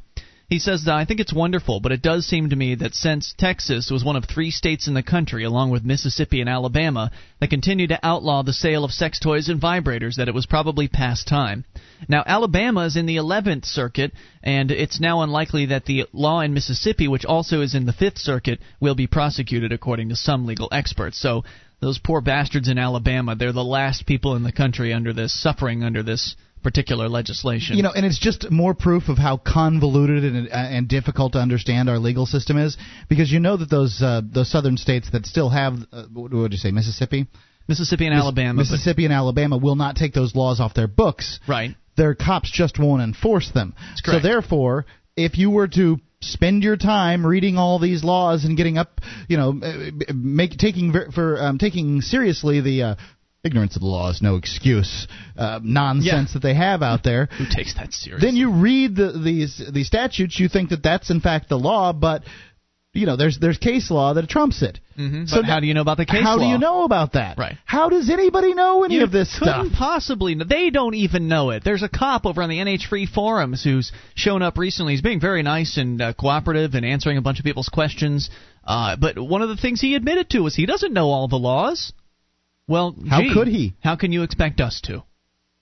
All right, let's continue here. Louisiana, Kansas. I was talking to one at a cell phone store down in Florida, and he said, that truck outside is idling, and that's against the law to idle like that. And, he had said that, and I'm like, how is anybody supposed to know all the laws? Oh, I don't want to talk about that. He didn't want to talk about it. What was clear and obvious that nobody could possibly know that nonsense. Right, because he didn't want to have to admit to the fact that he doesn't know them. He only knows a few of them. More than the average person, for sure, but he only knows a percentage. Virginia's law barring obscene items is a bit different from other state laws and doesn't appear to apply to sex toy sales. according to one of the companies that distributes the toys. Louisiana, Kansas, Colorado, and Georgia had laws barring obscene devices, but the courts have since struck them down. The 11th Circuit Court of Appeals struck down a Georgia law banning the advertising of sex toys, which can be sold under some approved circumstances. The Fifth Circuit Court's decision's encouraging for Sherry Williams, who's been fighting the issue in Alabama for a decade. Williams, who owns pleasure stores in Alabama, sued in 1998 after state lawmakers banned the sale of sex toys there. A year ago, she lost her fight again. What was she doing? What was she selling then if she's had the store for a decade? What's she been doing with her time? I don't know. Maybe she can sell videos? Videos, maybe lingerie? Yeah, probably some things that she can get away with, but whoa, sex toys. Can't have anything with a motor in it. She could probably sell, the personal massagers they sell at drugstores that don't look too crazy. They just look like, massaging device. She could probably sell those. So a year ago, by the way, she lost her fight again when the U.S. Supreme Court refused to consider a lower court decision upholding the Alabama law as constitutional. So it almost sounds like the Supreme Court is somewhat friendly to it. They didn't want to consider the decision that upheld their sex toy ban as constitutional. So maybe the Fifth Circuit decision will be appealed to the Supreme Court. Yeah, and where it looks like it would lose. It might. Who knows? It's a coin flip on this one. Williams hopes that lawmakers will take notice of the recent Texas case and support a newly filed bill in the Alabama legislature to overturn the ban on adult toy sales. She said, quote, "I think the courts are finally listening to the people. You have Sex and the City, Desperate Housewives, and other shows promoting what society is doing. I think the courts have finally opened their eyes and looked around, which is a miracle here in the South." I'd agree with her. That's a tough fight, man. Be down in the heart of the bread basket and trying to fight for sexual freedoms. Whew. More power to her. Good luck. Yeah, that's not exactly the bread basket. It's more like the Bible Belt. Whatever. Bible Belt, bread basket, I thought it was all the same. No, bread basket is the Midwest where they grow all the corn and the wheat. And I bet they're pretty repressed there, too. Yeah. 1-800-259-9231. And speaking of repression, there's actually a story here somewhere. I'll have to dig it up. But I saw a story in my email box suggesting that people who are spanked, here it is, spanking raises the chances of risky, deviant sexual behavior. Now, I'm not saying it's deviant to have a sex toy, but certainly there's some really weird preferences out there, and a quick internet search will reveal some of them to you if you've never done that.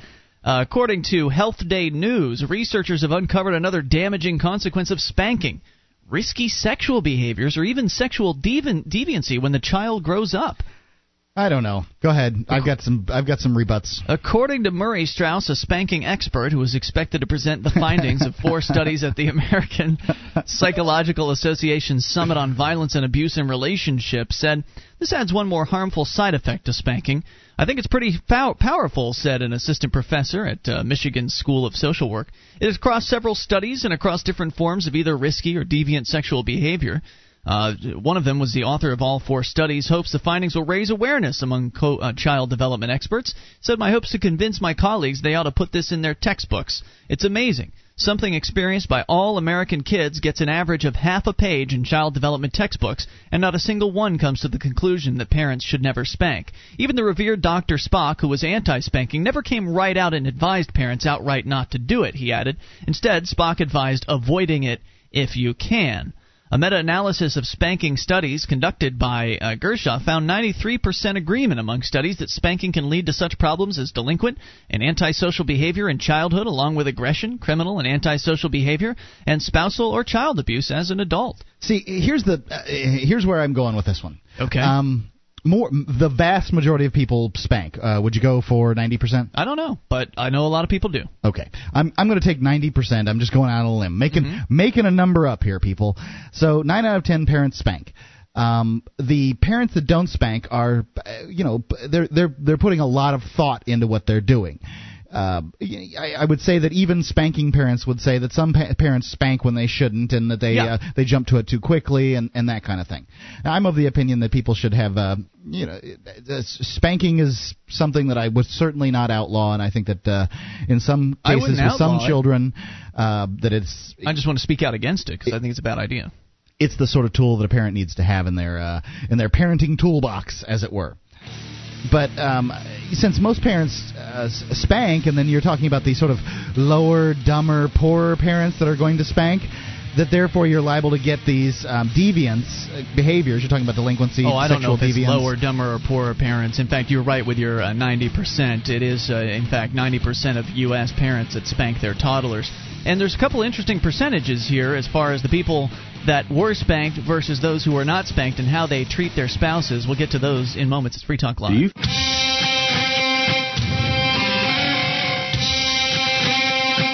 is Free Talk Live. It is your show, and you can take control of the airwaves via the toll-free number at 800-259-9231, the SACL CAI toll-free line. It's Ian here with you. And Mark. And you can join us on our website at freetalklive.com. All the features on the site are free, so enjoy those on us.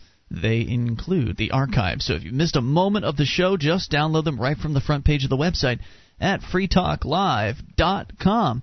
SACL CAI has a full-orbed approach to account recovery. It's really three companies in one. They do collections, early outbilling, and they purchase charged-off receivables. SACL knows the way they treat your customer reflects on you. Their staff is respectful. They record every call, and they have the best equipment money can buy, so your business is handled as efficiently as possible. See their banner at freetalklive.com. That's SACL CAI. We're talking spanking, and according to a new study, or actually a compilation of several studies, a meta-analysis of spanking studies, found that 93% agreement among studies that spanking can lead to such problems as delinquent and antisocial behavior in childhood, along with aggression, criminal and antisocial behavior, and spousal and child abuse as an adult. According to one of the experts, there's probably nothing else in child development that has a 93% agreement in results. 5% of people who have never been spanked hit their partners versus 25% of those who were spanked frequently. So maybe a little bit of spanking, you could probably get away with. But I think there's a scale here. Normally when we talk about spanking, Mark, we usually get calls from people that use it very judiciously. Right. You don't get calls from the trailer park saying, "Yeah, you got to beat them kids into submission." Right. You don't get that. What you get are parents that think about the spanking and administer it in that fashion. And that's the point that I'm trying to make here. And it's that, and I think that spanking parents would agree with me when that the idiots spank. You're not necessarily an idiot for spanking, but the idiots out there that have kids are more likely to spank. And they are legion. They spank. Makes sense. And therefore, their kids are messed up due to the fact that their parents were idiots. It's probably true. Not because their parents spanked. Well, there is a spectrum here, and in fact, that's what the article goes on to point out. That the more you spank, the more likely that your kid's going to have problems. So that's what I hadn't even read that part of the story, and I just sort of intuitively knew that if you use it very judiciously and only as a last resort and only do it while the child is young, then that's probably not going to do that much damage. But if you spank frequently and you spank on into an older age, for instance, then yeah, you're really going to mess your kid up. So here's the rest of the story here. This again from Health Day News. So we got 25% of those who are spanked frequently, they abuse their partners, while only 5% of people who've never been spanked do. However, 90% of U.S. parents spank toddlers, according to Strauss. The review being presented at the meeting are the first to look at the relationship of spanking to sexual behavior. They found that spanking and other corporal punishment is associated with an increased probability of verbally and physically coercing a dating partner to have sex, risky sex, such as premarital sex without using a condom, and masochistic sex, such as spanking during sex. There's a dose response at work here. The more parents spank, the higher the probability of harmful side effects. Of course, there's a similar dose response for smokers, but if someone reaches the age of 65 without developing lung cancer, it doesn't mean that smoking isn't harmful. It means that person was one of the lucky ones. It's the same with spanking, they say. If a person says, "I was spanked and I don't have any interest in bondage and discipline sex," that's correct, but it's not because spanking is okay. It's only because they're one of the lucky ones. And spanking a child once may be like picking up that first cigarette. The trouble is, if you have a 2-year-old, you pretty soon decide you can't avoid it. The recidivism rate for whatever crime you correct a 2-year-old for is about 50% in 2 hours. says, I've been researching corporal punishment for 30 years, and in the course of that time, the evidence has accumulated that it doesn't work any better than non-corporal punishment, but has harmful side effects. I've come to the conclusion that parents should never, ever spank, because although it does work, it's no better than non-hitting methods that don't have harmful side effects. If there was an FDA for spanking, they'd say, use an alternative that doesn't have harmful side effects. So, again, I would never call for it to be outlawed. I just think it's uncreative parenting. I think it's unnecessary, and I think that the evidence is clear here that it could lead to some serious problems down the line, and I think the number one reason for that is because it teaches kids that violence solves problems. The underlying message of spanking is, you have done wrong, I'm going to hurt you so you don't do it again. If you see someone else doing what you think is wrong, then that's okay. You can hurt them too, and maybe they'll stop doing that behavior you don't like. Well, I have to disagree. I think it's a sickness. I disagree with that, because violence is force, right? Uninitiated force. Aggression. It's grabbing a toddler, when you're trying to discipline them. Okay, time for time out. No! Can you imagine them saying that? Mm-hmm. I can just imagine them saying, no! Oh, yeah, mister, you're going to sit in time out. No! Well, then what do? No food. We're not training a dog, Ian. It works with dogs and cats. Kids don't eat anyway. It's hard enough to get them to eat, period, and then you don't feed them? Okay, look, you're going to get a lot more trouble from the authorities by not feeding your kid than you are by spanking them, You feed them eventually. You just don't feed them what they like. I don't know. I'm not a parent, Mark. Don't ask me for solutions. I don't know that you can necessarily enforce that. All right, well, no cookie for you for the rest of the week. A 2-year-old doesn't know what the rest of the week is. I think that you have to use some kind of force against a child. Sorry, I disagree. There are parents that have raised children, and we've talked to them on this show in the past, that had very challenging parental situations, as challenging as any of the other parents that have called in and said, I just couldn't take it, my kids were out of control, I had to spank. And there were some people that raised their kids successfully without spanking that managed to deal with those situations. A force and aggression are two different things. To some extent here, what you're talking about, look, you have to force the child to do its punishment anyway, which means grabbing the child, picking them up, putting them in putting them back in timeout, back in timeout, back in timeout. What's the difference between using force against your child and teaching them that a big person can make a little person do what they want through force, than spanking the child and teaching them that a big person can use violence to make a little person do what they want? Well, I think there is a difference. It may seem subtle to you, but I think there's a difference between what you're talking about, putting a kid in the corner versus picking them physically back up, beating putting them there, picking them back up, putting them there. What about when the parent gets exasperated? Look, I don't know if it's the child gets a little shake. I don't personally think that. I don't personally think that forcibly putting that little person in a corner is necessarily a good solution either. I'm not advocating for that either. I think that you should give them incentives to look. You either go into your corner right now, or you don't get dessert tonight. That's all. Who gives dessert? I don't eat dessert. Do you? Kids like dessert. You take something away that they like. You take something away that they appreciate, and then they. I'm trying to raise Jack without sugar. Yeah. Okay. That's going to be difficult to take away dessert. Well, there'll be something he likes. Maybe he'll like. You'll let him eat fruit, right? That's got sugar in it. Fruit, yeah. Okay. Well, you take away whatever it is. You figure out what the kid likes, whether it's fruit or whether it's candy or whether it's a Barney doll or whether it's whatever it is the kid likes. You figure out what it is and you threaten to remove that. That's all. It worked brilliantly with me, and I would love to hear from other parents out there that have suggestions, because Mark is among the very, very super majority of people in this country that believe that violence with their children at some point becomes necessary, and I have to say, I don't think it is. More coming up. You can take control of the airwaves. Bring up anything. 800-259-9231. You're like Oprah telling not to spank here. You have no kids. SACL CAI toll-free line. I was not spanked when I was brought up, except for, I think, once early on. My parents swore it off, and I'm glad they did. You can take control and bring up anything. This is Free Talk Live. Would you like to help others find Free Talk Live? You can help us advertise, market, and promote the show at amp.freetalklive.com. Consider becoming a Free Talk Live amplifier now for $3 a month and get some cool bonuses at amp.freetalklive.com. This is Free Talk Live. You can bring up anything. The toll-free number, 800-259-9231, the SACL CAI toll-free line. It is Ian here with you. And Mark. And you can join us on our website at freetalklive.com. All the features on the site are free, so enjoy those on us. Again, that's freetalklive.com, and those features include the Shrine of Female Listeners, the dozens of ladies who've sent us their validated photo to prove they listen to the show. Just go to shrine.freetalklive.com, see what it's all about. That's shrine.freetalklive.com. The Free State Project's Porcupine Freedom Festival, better known as PorcFest, is June 9th through the 15th.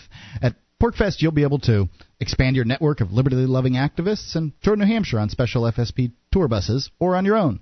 Discover new freedoms, new communities, and new beginnings. Register today at porcfest.com. That's PORCFEST.com. Porcfest.com. 1-800-259-9231. More evidence against spanking is what I'm reading off here. And, of course, Mark doesn't want to believe it because he was spanked as a child and believes that spanking can be effective and that it's a good thing in certain circumstances. Now, you're not for spanking all the time first choice. You're for it being the last resort, correct, Mark? Yeah, I think that it's in some circumstances it's called for. Do you consider it violence? No, not really. No? Correction. So hitting someone not considered being violent. Do you hit the cat? Did the kid hit you? Sometimes they do. Okay. Well, if somebody hits you, then defending yourself is another situation. I don't have to defend myself against a 2-year-old. Well, then you shouldn't be hitting the 2-year-old then. So if a 2-year-old hits me, it's okay. It's not okay to hit him back? Spank them? I wouldn't say necessarily that it is. No, I think that you should avoid spanking your kids at all costs. And in fact, I'm not the only one. In fact, there's a website here that I found during the break called StopHitting.com with helpful answers for people who have questions. It's always the non-spankers out there that use terms like beat, hit, strike. Because that's what it is. You're physically hitting another person, a little person, who can learn to behave with more creative endeavors. Let's go to your phone calls, though, and talk to Holly on the line on the amp line. Hello, Holly, in Tennessee. Hi, guys. Hey, what's on your mind? Well, I wanted to talk to y'all about spanking. Okay. I'm a mom of a 2.5-year-old and an 11-month-old, and I used to spank, and I recently changed my mind about it. Why is really? Yeah, well, I am, from the South. I was born and raised in the Bible Belt, and I was beaten with a leather belt every time I was bad. So I kind of started out parenting thinking that, that we were going to spank our children, and I am blessed with a very spirited 2.5-year-old. And he started doing the hitting thing, and so I realized with my husband, and I told him about this, that it just seemed really stupid for me to, if you pushed his sister or hit her or something like that, for me to hit him and tell him, no, we don't hit. Kind of thing, like, wow, that makes no sense. So, and I also realized that the more that we spanked him when he was bad, the worse he got. Mm-hmm. He started hitting more. He started acting out more aggression, just completely lost cooperation with him. And then we found non-punitive discipline, and and I'm admittedly very new to the whole gentle parenting, and so I'm still learning as I go.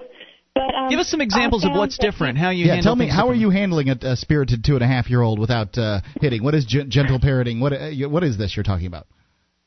Well, it is where we do not spank, we do not use timeout, and we do not bribe. Oh my God! What do you do? We teach.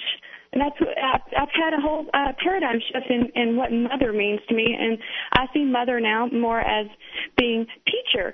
And when he's doing something that I don't like, I need to stop and think to myself, how do I teach him how we behave? And hi, sweetie, Mom's on the phone. Sorry. Yeah, he's trying to come in the room.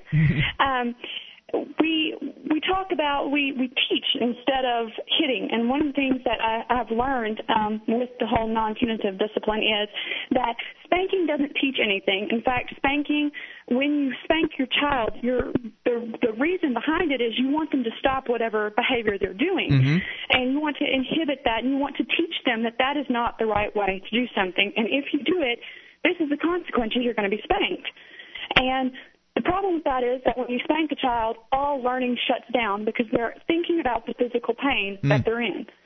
The same as, any standardized test that you may have ever taken, they have the rules or the tips to help you pass a test and help you think better. And one of the things is, you eat a healthy meal, a healthy breakfast, and you'll take a better test. Mm-hmm. It's, if you're not concentrating on your physical discomfort, then you are better able to take your test. Well, the same applies to, if you're trying to teach your child a lesson, you don't want them to be in physical pain because they're not thinking about the lesson. They're thinking about the fact that you just hit them. Yep. That's a great point. So the only lesson they'll get is that if I do this again in Mommy's viewpoint or within her purview, she'll attack me. So I'm not going to do it in front of her. I'm just going to be sneakier about it in the future or something like that. I'm not sure that necessarily is the case. What's not the case? Some of the lessons in life that I've learned the best were accompanied with pain and negative consequences. That doesn't mean that you couldn't learn those lessons without the pain. You could still have negative consequences that don't involve violence and hitting your child. It wasn't always violence. Sometimes it was just pain. Whatever. It doesn't have to involve pain. Holly? Mark, can I ask you a question? I'm listening. What's up? Okay. We were talking about and involving pain. And if spanking works, why do you have to do it more than once? I would ask the same question about teaching, talking to your child about their problem. Okay. I don't know. I've never had to spank a child. Honestly, I can't tell you. But are you planning on it? At this point, I don't know. I mean, I would prefer not to have to spank Jack ever. But at the same time... Right, so visit StopHitting.com and start learning about alternative methods so you can internalize them now, Mark. That way when a situation finally does come up where you're tempted to spank, you can immediately think, oh, wait, I know some alternative methods I should try before I go this direction.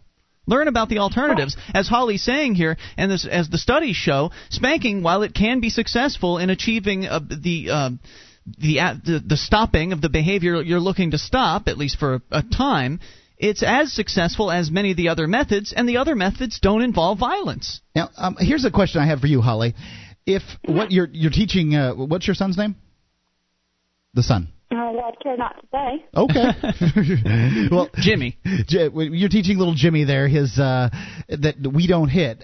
Rather than teaching him that, perhaps you could teach him what really happens in the real world, which is if you hit somebody bigger, stronger than you that makes the rules is going to come along and punish you, in some cases, physically.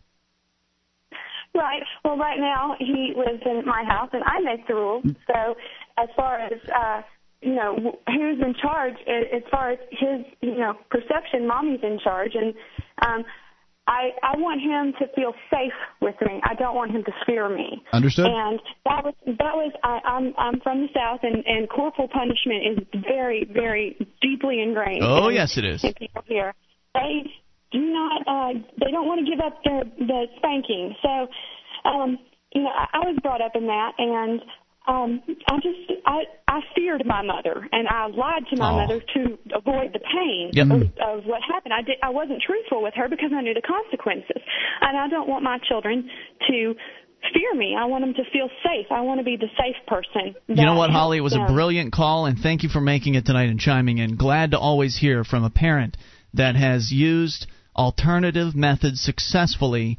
And as she said, she started spanking, then she realized that's not what she wanted for her children. And I think her final point there was brilliant in that made some good points. She felt negatively towards her mother for all the spanking she received, and I can't imagine how I would feel towards my parents. Fear, I can totally see how fear would cause a child to lie. That's why children, That's why I can remember lying when I told lies. That's what it says here on StopHitting.com is that spanking can make kids sneaky. And they give you some alternative methods, including, we can look into this a little bit here, including some of the alternative methods. She used the term bribe, though I think incentive is probably a better word. Reward systems, that's a good idea. That's not necessarily a bribe. I think incentives are one of the most powerful things you can give to kids. I wish we could have gotten her to repeat her little parenting system that she was using there again. To repeat it again? Well, yeah, she had some terminology that has now left me. Well, there's an archive for that, Mark. 800-259-9231. You take control. Stuff. Bring up anything. I do. It's Free Talk Live.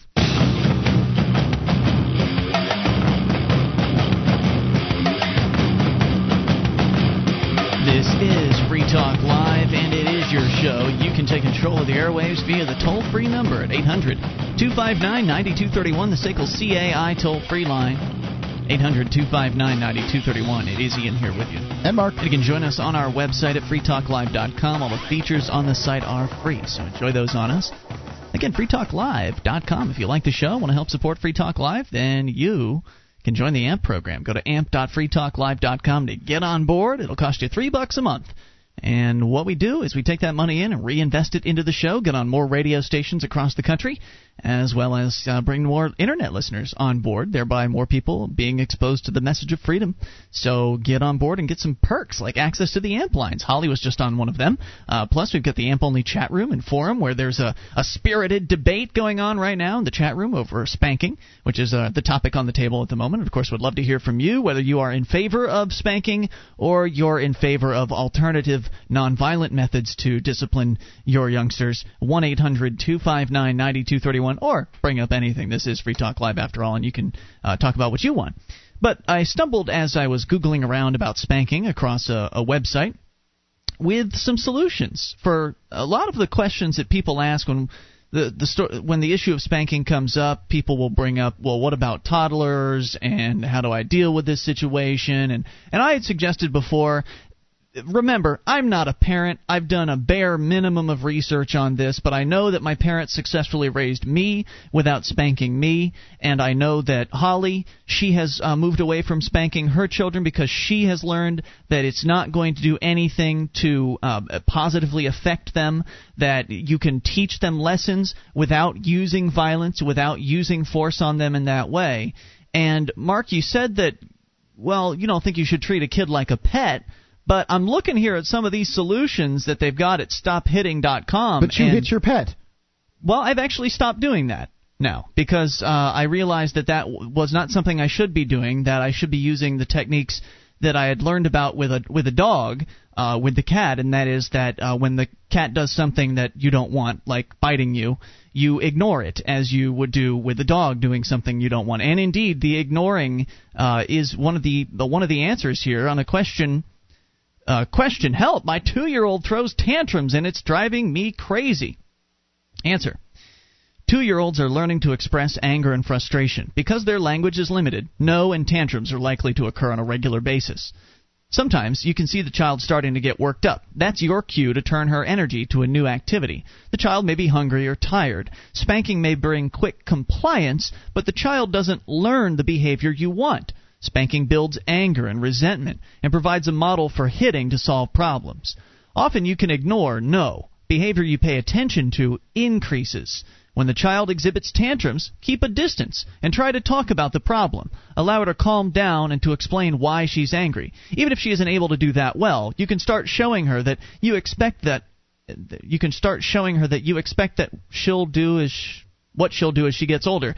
Don't give in to the child, or you will teach her to get her way through tantrums. If quietly talking at a distance doesn't work, I think most people would agree with. You may have to put the child in another part of the room or somewhere you can see and hear her while you pretend to ignore the behavior. It usually works within a short time. Reward your child for doing what you like.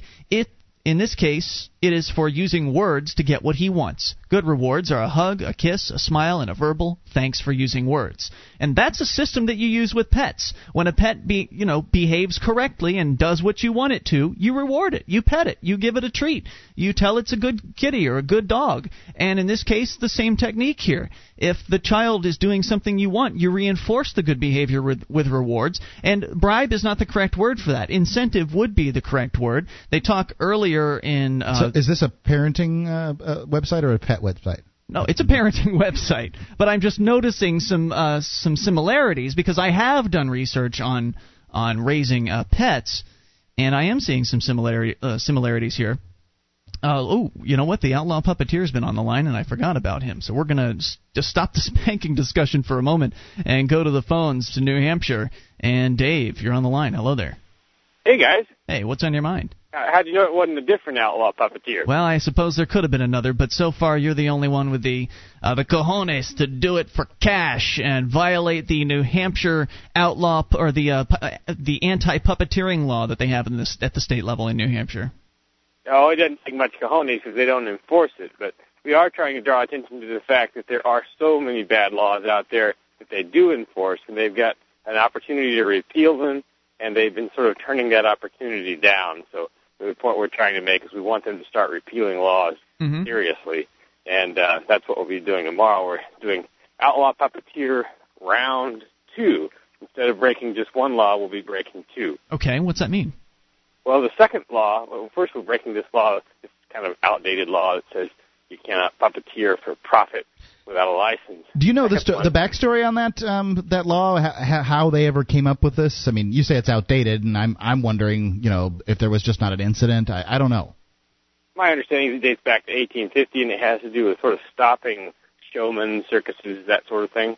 Gotcha. And there must have been a lot more of them back then than there are now. Well, sure. People were probably making money without giving the state a cut, and they got upset about that. That's my guess. Yeah. So go ahead. The second law will be? So we'll violate that again, but the second law we're going to violate this time is another one that's been kind of a sore spot, and that is you're supposed to have a permit to demonstrate at the State House. Mm. And this one is sort of enforced. So we're going to be on State House grounds completely this time. Because last time you were on the right-of-way by the road, which technically wasn't the State House grounds? Right. We were just violating one law. Gotcha. But this time we'll be violating a second law, although I'm not sure if it's a law or just some sort of regulation, rule, ordinance, not sure exactly. But there's the two government rules that we'll be violating and nothing else. And this second one, is a little bit more controversial because they really do come out of the State House immediately when they see you doing anything that looks like demonstrating on the House grounds, and they ask if you've got a permit. Do you have a permit? They'll do that to us tomorrow, I'm sure. Oh, this is tomorrow? I missed that point. Yeah. Oh, wow. The second round is tomorrow, roughly 2 o'clock.